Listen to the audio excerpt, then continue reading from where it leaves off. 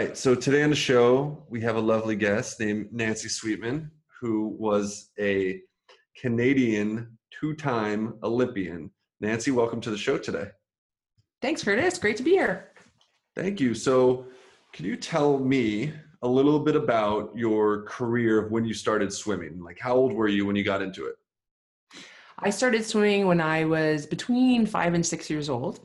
My mom was a swimmer in Toronto when she was younger, not seriously as she would say, but we lived in a small town. I had two brothers, and it was an easy place to go. She could take her three kids of different genders, and we could all go to the same spot at the same time.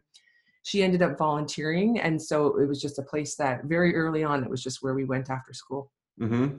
Was swimming like a love at first sight kind of thing? Did you enjoy it right away? I can't say that I loved swimming right away. We had a boat that my parents loved to go out on, especially in the summertime. And so for them, learning how to swim was what they called insurance. And so because of that, we did lots of lengths, and they just wanted us comfortable if we ever fell off the boat, right? Or could swim Right. to shore. So that was their insurance for us.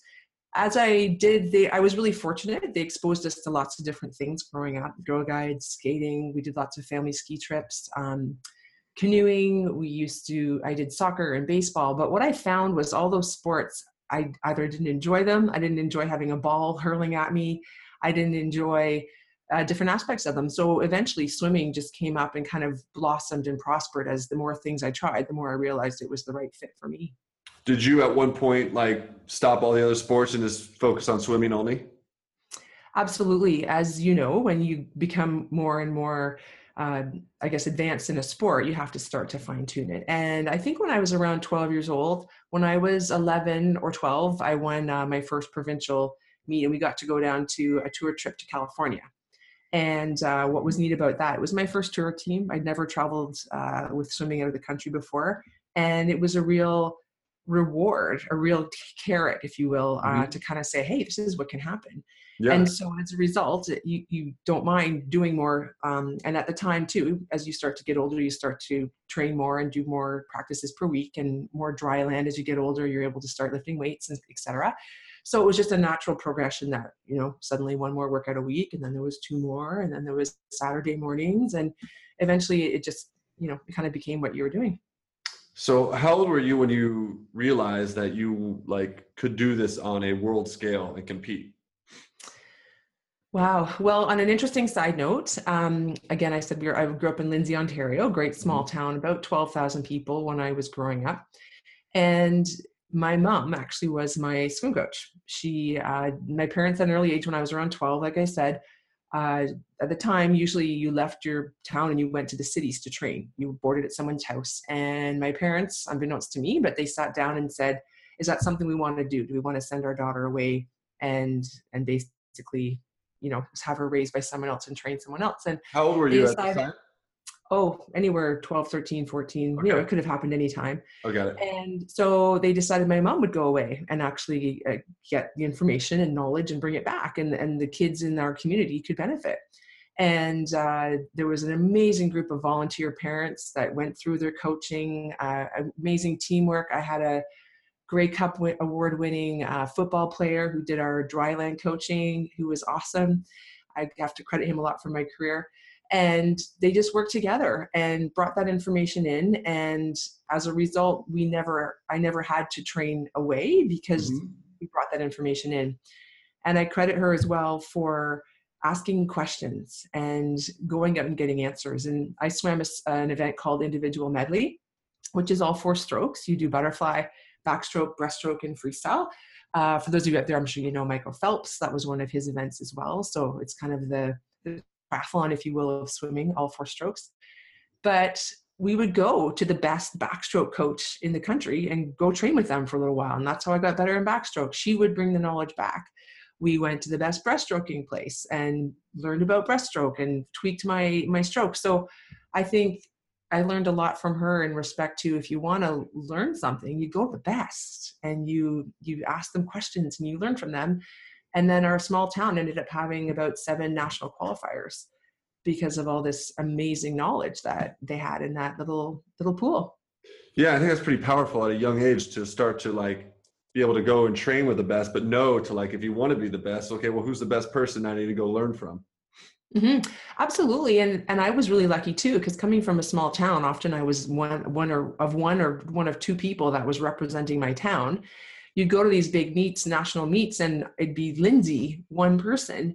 And so to have trained with all those other clubs and gone on training camps with them, I really felt that I had support from a number of different people because I was kind of a little piece of everybody. Mm-hmm. So when did you, so you're going through this, then you compete in high school, and how was your high school swimming career? Well, my first time swimming, I think I went to my first high school meet and then I wasn't allowed to race after that because once you're at a certain caliber at that time, you're not Mm-hmm. allowed to compete against the kids. And it makes sense, right? If they're just doing a bit of seasonal swimming. So high school, I was very lucky. Honestly, all through my high school, I think I packed a bag at the end of June and I came back at the end of August, early September after having done training camps with the national team, traveling, altitude, you name it, and then going usually to whatever event was at the end of the summer. And that's what I did. Lived out of a suitcase, trained with all sorts of amazing athletes, similar headspace. You know, we're all racing, we're all doing equal sacrifices. So that was my norm. And I say sacrifices lightly because I didn't know any different. When you grow Mm-hmm. up in a sport and you do it since you're very young, it is your lifestyle and it is what you know. You're surrounded by 25 other people that are doing exactly the same thing as you, and you have all sorts of support from psychologists to massage therapists. They're all there to support you. You're not missing anything. Like you have what you need. Right. Everything's there. Yeah. What was it? What was like a typical day of your, from waking up to ending, for when you were starting, with all these people surrounding you and really competing?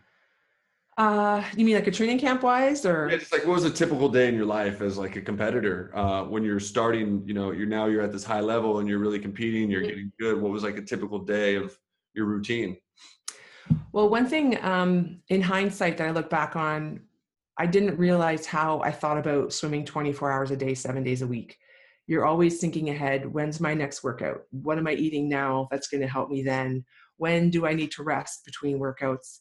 If I was ever traveling, I always had to look, where's there a pool that I can get my workout in? It was an inconvenience to leave your town or city because, you had to fit that workout in and timed it with the whatever hours there was lane swims in a pool.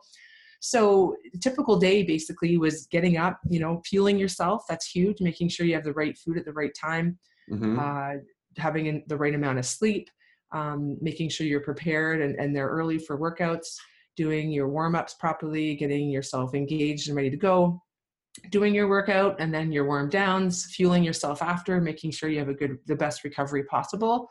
Often there was rest after that at some point before your next workout. Typically there was 2 workouts a day. And then again, it's basically repeat, get ready for workout, swim, and post workout. And in between there, I ended up going to university. My parents always supported and strongly recommended, I guess, that I continue my education. And again, in hindsight, I felt that was really wise advice because a bad day in the pool, you could always have a good day at school or a good exam, or there was something else to occupy your time. Mm-hmm. And conversely, if you had a bad day at school, you could get it out in the pool. You could work out that frustration. And as a result, life had balance and life had kind of a give and take. And even my last year when I went to the Olympics in 1996, I trained down in Florida for a year. And I still took courses. I took Spanish and I took astrology and I just did some fun stuff. I did Toastmasters. But it was really great to always have your mind busy as well. Because I think when your body is so physically busy and tired that you Mm-hmm. really have to make sure that you match your mind up with it for that balance. So what did you do, like, as far as fueling? I was curious about, like, what was a good meal to fuel your body in order to prep for like swimming like that for a day of just training? In all honesty, you probably could laugh because we're talking almost 20 years ago, right? Yeah. So that was 20 years ago technology. We didn't do anything crazy. I remember when I was in elementary school, they told you to eat a Mars bar right before cross country running, right? Yeah, I used to eat So Snickers bars before like baseball games. Exactly. Yeah, we didn't do that, but certainly there was education back then on simple sugars, right? And making Mhm. sure that you had your energy sports drinks diluted during workouts. That's how you sustained yourself over, an hour and a half to 2 hours of workouts. And then they knew as well with the 15-minute window prior to your workout that you wanted to get some fuel in there. I was fortunate again with my family background. We eat very healthy, very low processed foods, just Mhm. Canada Foods Guide, which is basically, half your plates, vegetables, protein, and low in fat, which was the trend then too, right? Lower fat. In hindsight, maybe I would have done a little bit better if we'd known that those fats were better for us. But at the time, we did the best we could. Got it. So you make it to Barcelona in 1992. When did you start knowing that you had an opportunity to compete and be on the Canadian team? I just slowly, my mom and I, we just slowly progressed. In 1988, when I Mhm. was about 14, I think, I just missed the 88 Olympics by 17/100ths of a second. So you can barely snap that with your fingers. And that was the first year that the Canadian team had implemented time standards. Normally, if you were top two in the country, you went, Mhm. but that was the first year. So I came in second. I still, if I had made the cut, would have gone. But because I was just over the cut, I didn't go. However, I made my first national team, and that was when we used to do a dual meet every year with Russia. It was the former Russia. And it was an incredible first trip to do, just the learnings I had. And we stayed in the Olympic Village that was there, and just to learn and see how different people live around the country and different types of food that they had, and trying to race off of food that you're not used to was such an eye opener. But I continued from there, and that started me basically on our quadrennial or our 4-year cycle, where I went from just missing the Olympics, but I got to do all of the things that led up to that. I did the Commonwealth Games, which is all the countries in the Commonwealth. We did a World Championships. And so all of that kind of puts you on the trajectory for the next Olympic Games when they come around. Okay. Being in a small group, in a small town, in a small club, there wasn't other Olympians there for people to get excited about. So we kept it fairly low key. And with my mom being my coach, I think we didn't talk about swimming at home, because that was a agreement that we had, that it was at the pool, it was swimming, and at home, it was home. Hmm. And so as a result, we didn't ever, I don't remember actually ever saying, I want to go to the Olympics one day, or this is going to happen. We just really looked at how to get faster and how to get stronger. And then the pieces just fell into place, and we just kept going higher and higher. Nice. So you make it to Barcelona in 92. And what happens there? Well, it's an interesting, it was an amazing experience. I always say the Olympics are crazy, and they often say that the people who win at world championships are actually the best in the world, because the Olympics have a dynamic with media and the attention that they get. It's kind of a circus with all of Hmm. the stuff that goes on, versus world championships. We just quietly do our sport, and everybody gets up and races, and it's a bit easier that way. Um, I went to Barcelona, and we had to do a training camp ahead of time that I chose to do because it was long course, and we were in Spain. Barcelona, where were we? France. I think we were in France, actually. Sorry. And I ended up training under a different group, and I lost about 12 pounds just because I was on a different training program. I enjoyed it. I had a great time. However, it wasn't the best for the way that I had done my training up until then. And so as a result, I came in, I think I was seventh Hmm. and, in the 200 IM, and 11th or 13th in the 400 IM. So respectable. Had I stayed at home and trained in my own pool for 25 meters, I'm not sure if I would have done as well, because that would have been a long haul to do by myself. So my coach and I chose that I would go away with the national team and I would train with them. And again, I don't regret it, but it probably in hindsight wasn't the best for my performance. What is after competing in that? What goes through next in your mind of your performance and being able to continue to, go to the next level and up your game? Well, even coming off of that, right? Hmm. It was such an eye opener. And I think at the time the national team was also hoping people could go to more than one Olympics, because you really learn a ton when you're there, just how to deal and cope with all these things. And so for me, yeah, what's neat about it, swimming is usually the first week or two, like week to 10 days, sorry. And what's neat is because we're done first, you get to observe and watch other athletes go through their highs and lows. And it's a big snowball effect. Every night, more and more people are finishing, and you're celebrating and starting to relax and kind of go like, whoa, what just happened, you know? And so all of that just helped me kind of reflect and say, oh yeah, okay, everybody wants to win. Nobody goes there, I think, wanting to come in, you know, 15th or something. Right. But you also realize, okay, I was fortunate. I think I gave 100% at that time with what I could. And you have to be satisfied walking away from that. So moving forward, came back. That coincided with graduating from from high school. And so I went off to university. So it was a nice transition for me. So how old were you? Were like 18 competing in Barcelona Olympics? That's 17? Right. Yeah. Wow. Yeah. 18. Yeah. Yeah. I turned 19 at some point on the way home. Yeah. So at 18, you're competing on a world scale. Yes. And actually since I was 14, right? Since you're 14.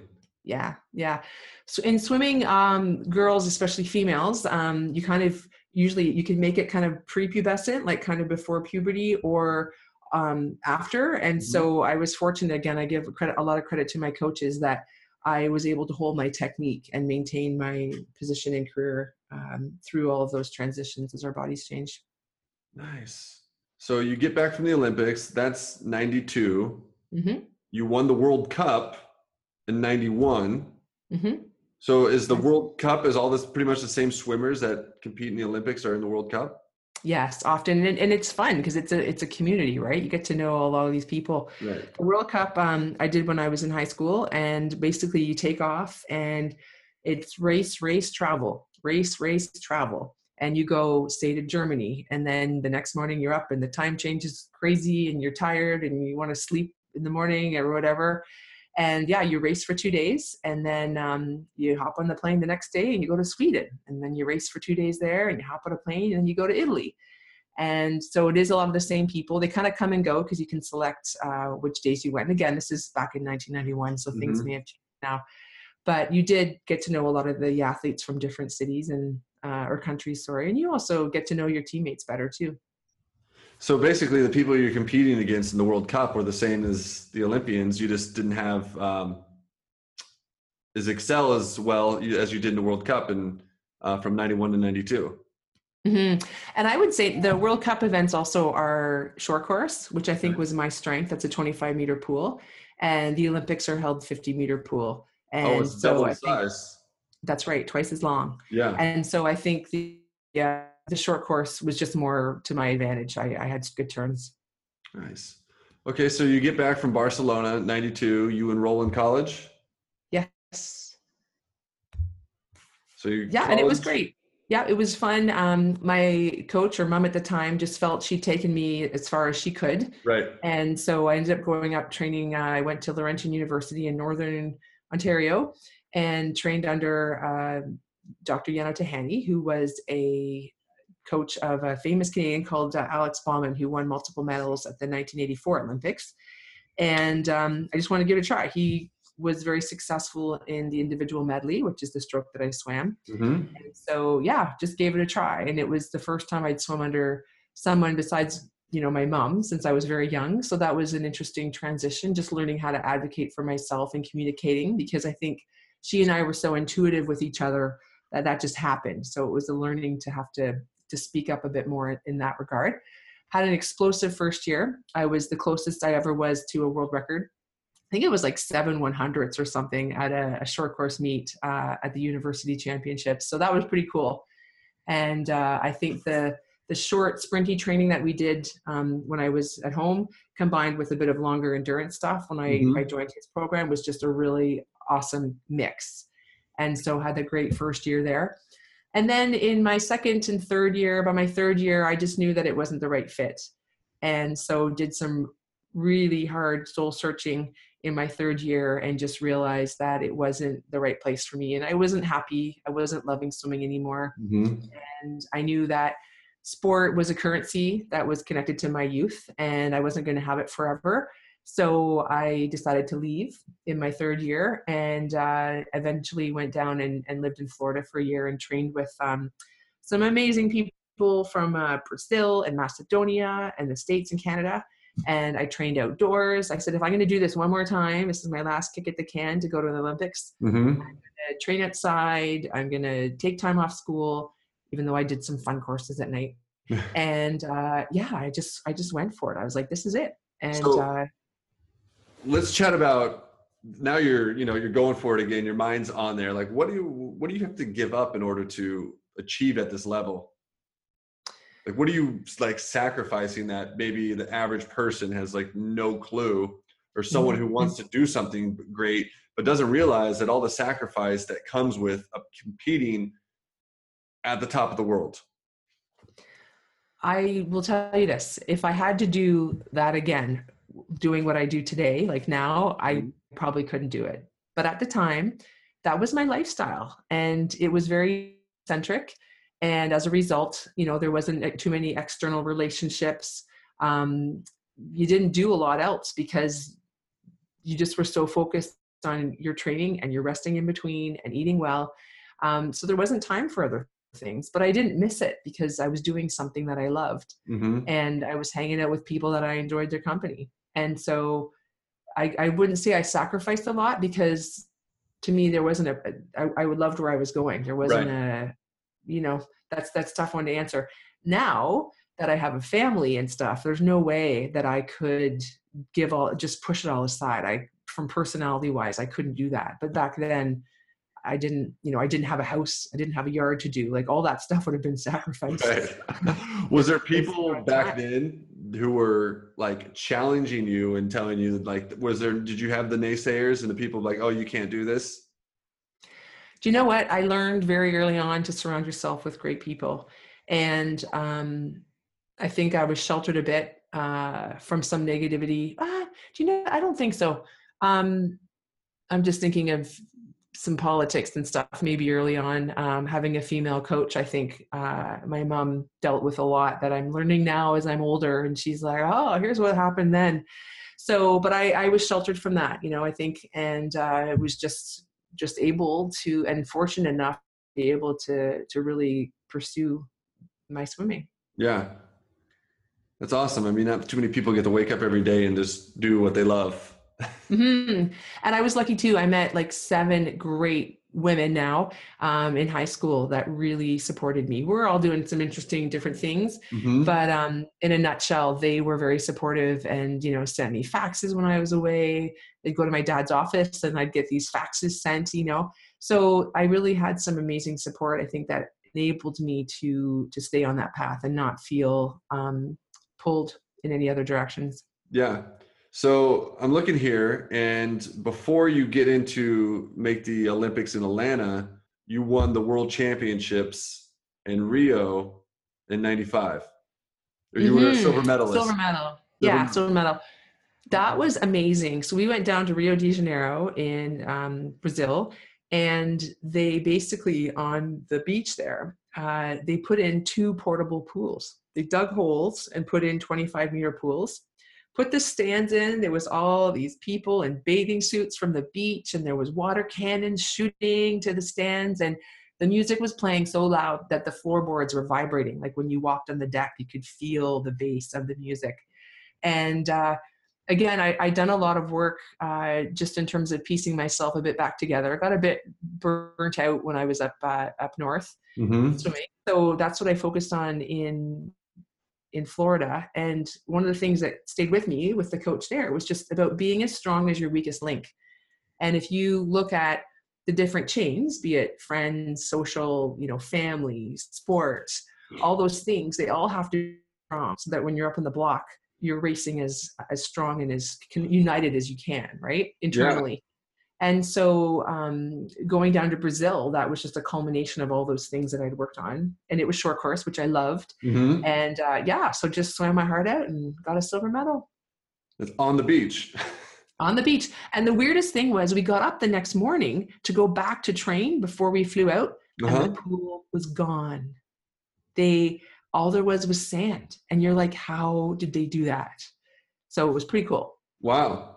That sounds like, so you win that, you fly back. Do you fly back to Florida? Yes. And then you start training for Atlanta to be able to make the team. That's right. Yeah. There's Olympic trials where you have to do, again, that certain time standard and come within a certain, probably top 2 position, and squeak that in. I only swam the 400 IM when I went to Atlanta. And I always wondered, the Olympics are always in different countries, that's kind of interesting, but it was fascinating as an athlete to see it, because Barcelona was amazing. The culture was beautiful. I remember all the banners, and when you drove from the Olympic Village to the pool, they always took a different route. So as an athlete, you never knew if it was going to be 45 minutes or 20 minutes to get to the pool. So there was this element kind of just what if, like, you got to be kind of go early, but then be prepared to put in some extra time if you're there early, or vice versa.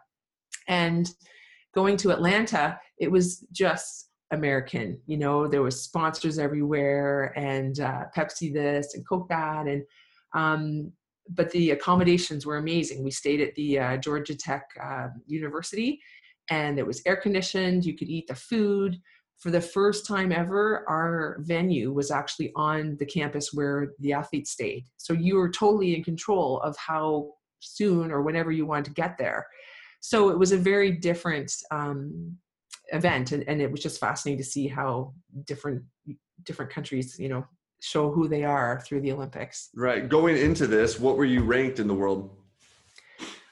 Honestly, I don't remember. I mean, obviously, the top 16 in order to qualify. Okay, so you top 16. Yeah. Mm-hmm. Okay.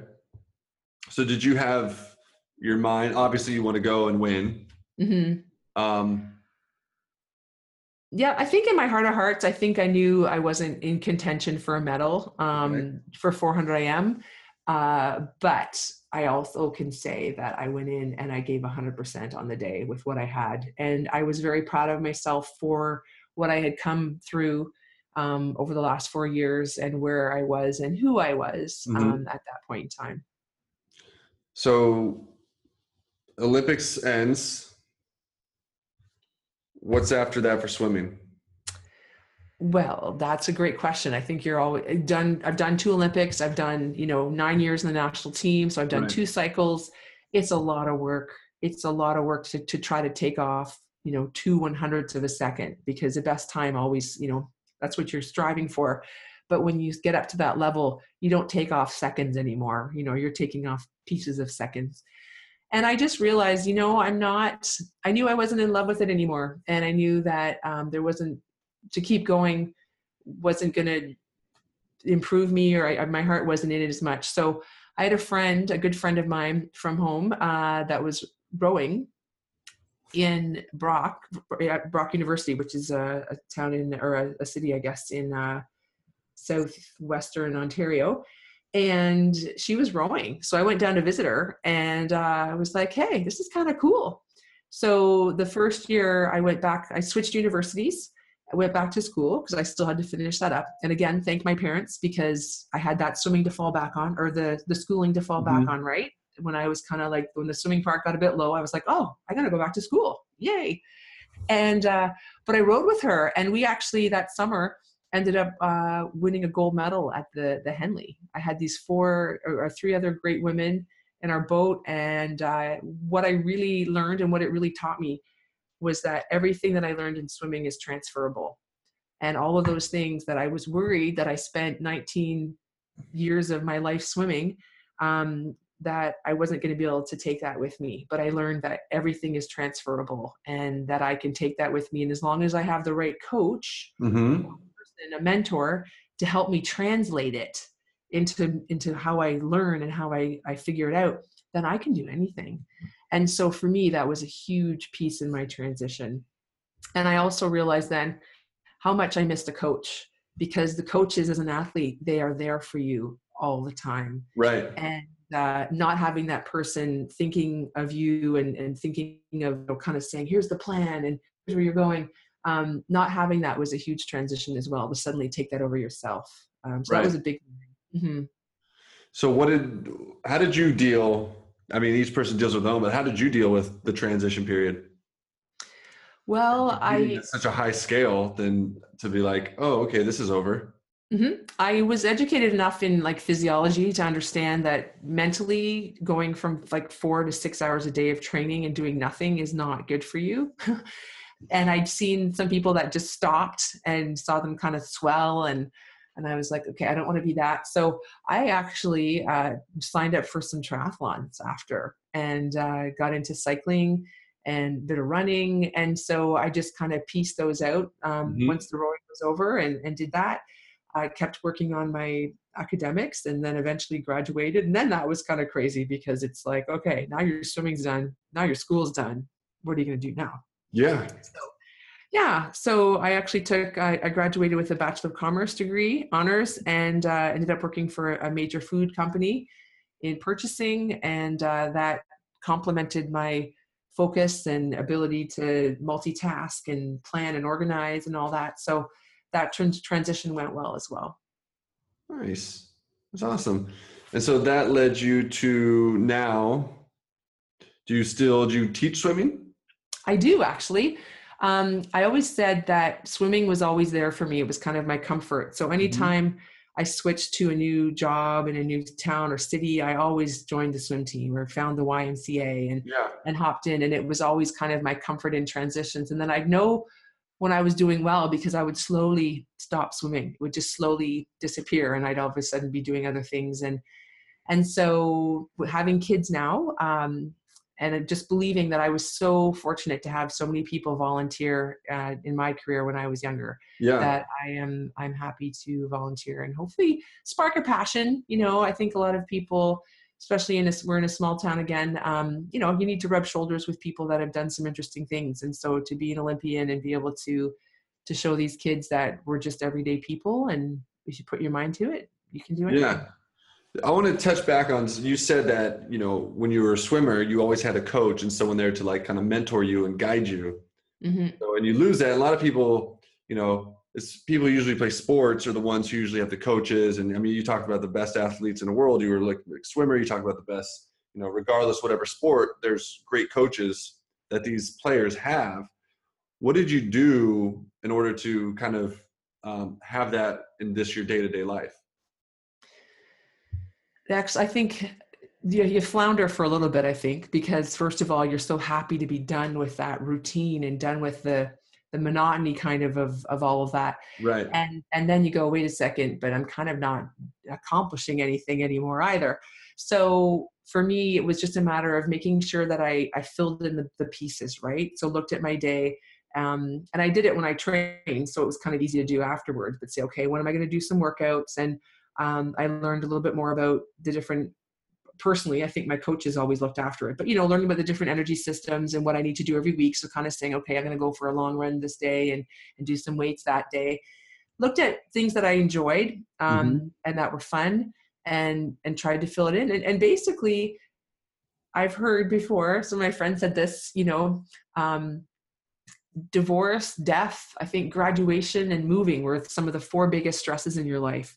So again, I had that support from my friends that Right. kind of said, "Hey, man, you had a 19-year career. Like you can't expect to just swing from that and be at the same caliber in something else right away."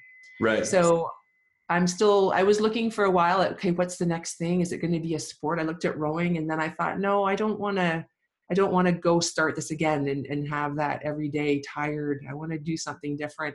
So it took quite a bit of time to kind of figure that out. And I'd say I'm still kind of searching for that next thing that you want to dive in 100% into. But I'm not sure if I'll find it because I don't know if there's anything that I would sacrifice, as we talked about earlier, the family that I now have to do at 120%. Right. Maybe that family is the current swimming. Exactly. And I Right. think I've done some work, you know, in terms of values and stuff, and Yeah. family is my value. So I'd love to provide for my children what I had when I grew up, and that sense of stability to launch and conquer. Yeah. I like what you said about how I'm gonna use my words with it, but the universe doesn't destroy old mechanisms. It only builds new ones on top of what you've already learned. Right. So you said I like everything's it. transferable. Hmm. Right. I So like it your way better. So what did you take from swimming? Has swimming taught you that you now apply and like your day-to-day living? Because a lot of people just play sports. I mean, I played baseball for 18 years. Mhm. And now you even saying that question to me, I'm sparking up in my mind. I'm like, oh yeah, like, I've gone back and I've seen what it's taught, but it's a great question to ask somebody. It's like, well, what are you taking from that? Like, are you just throwing it away? Like, how did you use it? Right. Mm-hmm. Mm-hmm. Absolutely. I remember when I was graduating from university and friends were writing resumes and they were, they had years of working at different places and various things. And all I had was swimming. And I was like, how do I put that on a resume? Like, I swam. I went to an Olympics. That's it. So, but my first job when I got hired after, they said, you know what, we can train you in the business, but we cannot train you in your organization skills and your discipline and those types of things. And so that really made me realize again what I had to offer as an Yeah. athlete and what I've currently, when I look back, and I think what I still use today is making sure that you're really clear what your goals are. And my goals right now are very small. Mm-hmm. I also have found, when you're busy having multiple people in your life, little people and a husband, you have to lower your expectations, right? Because there's so many things swirling around you. So I really try to narrow in on what is the priority and what is the number one thing that needs to get done, or what is that? And then surrounding yourself, so getting those, I guess, values or those goals Mm-hmm. tight, Yeah. and then making sure you surround yourself with the right people. And when I say people, that can be also mechanisms. So things that can help you, and getting rid of those distractions, be it, all that surplus things on Facebook, get rid of that because it's not supporting you or keeping you going in the directions that you want to go. And I look back on swimming and that's what happened. I had a goal. And if someone said, do you want to go to this party? It's like, well, that's going to cut out on my sleep and it's probably not going to make me feel very good. So no, I'm not going to go. And having those clear goals really helped me make decisions. Mm-hmm. And I found and had that clarity. And so today, that's what I'd say I take back with me the most is really knowing where you want to go because it makes decision making so much easier. Yeah, that's huge to be able to say no. Mm-hmm. Yeah.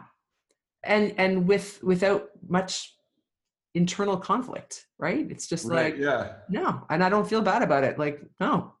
So that I think is big. And again, just having the right people. There was an analogy. I can't remember who I can give credit for, but it's the doorman, right? My husband and I talk a lot about this is who do you let in to your empire, right? And be careful who you let in because you want to let in the right people because once they're in, they're hard to kick out. So making sure you have the right, that right team behind you. That's awesome. I mean, that information right there is applicable to anybody, to just whatever they're doing in life, in order absolutely. to transform and continue to grow and evolve as an individual. Well, I really appreciate your time today. I do have one last question for you. What advice, for the women out there, this is, definitely an interesting time, at least in America, with all the interesting things going on with women empowerment and men being taken down for certain behaviors. What advice do you have for, young women who are starting to go out in their careers and really wanted to make an impact? You competed on a world scale, so you obviously have the dedication, the mindset in order to achieve that. What would you like to share with, the young women out there? Oh, that's a big question. There's so many things, I guess, but to pick one in terms of now, I guess, is it's going back to what we just talked about, was being really clear in what you want to do. And I think when you hold that and you exude it, I don't think as many people can mess with you when you have that internal strength and that power inside. I think when you are persuadable maybe, or, able to do that, I think that maybe shows a bit more. But what I know now as well is to know yourself and know what you need to do to make yourself feel good and then be that powerful person. So for me personally right now, exercise makes me feel good. You know what? Mhm. It gives me clarity. It gives me patience with my kids. And so what I've learned, I've tried for years to do it at the end of the day. I just think I'm going to put everybody else first and exercise at the end of the day. It Yeah. never works. I'm frustrated. I'm angry. And when I'm done, and then I'm trying to exercise at night, and then when I should be sleeping, and then I can't fall asleep. So for me, one thing I've learned, and I just learned this in the last year, is I have to get up early and do it and go. And so that gives me power and strength. And then during the day, I think I exude a lot more energy outward that I'm on.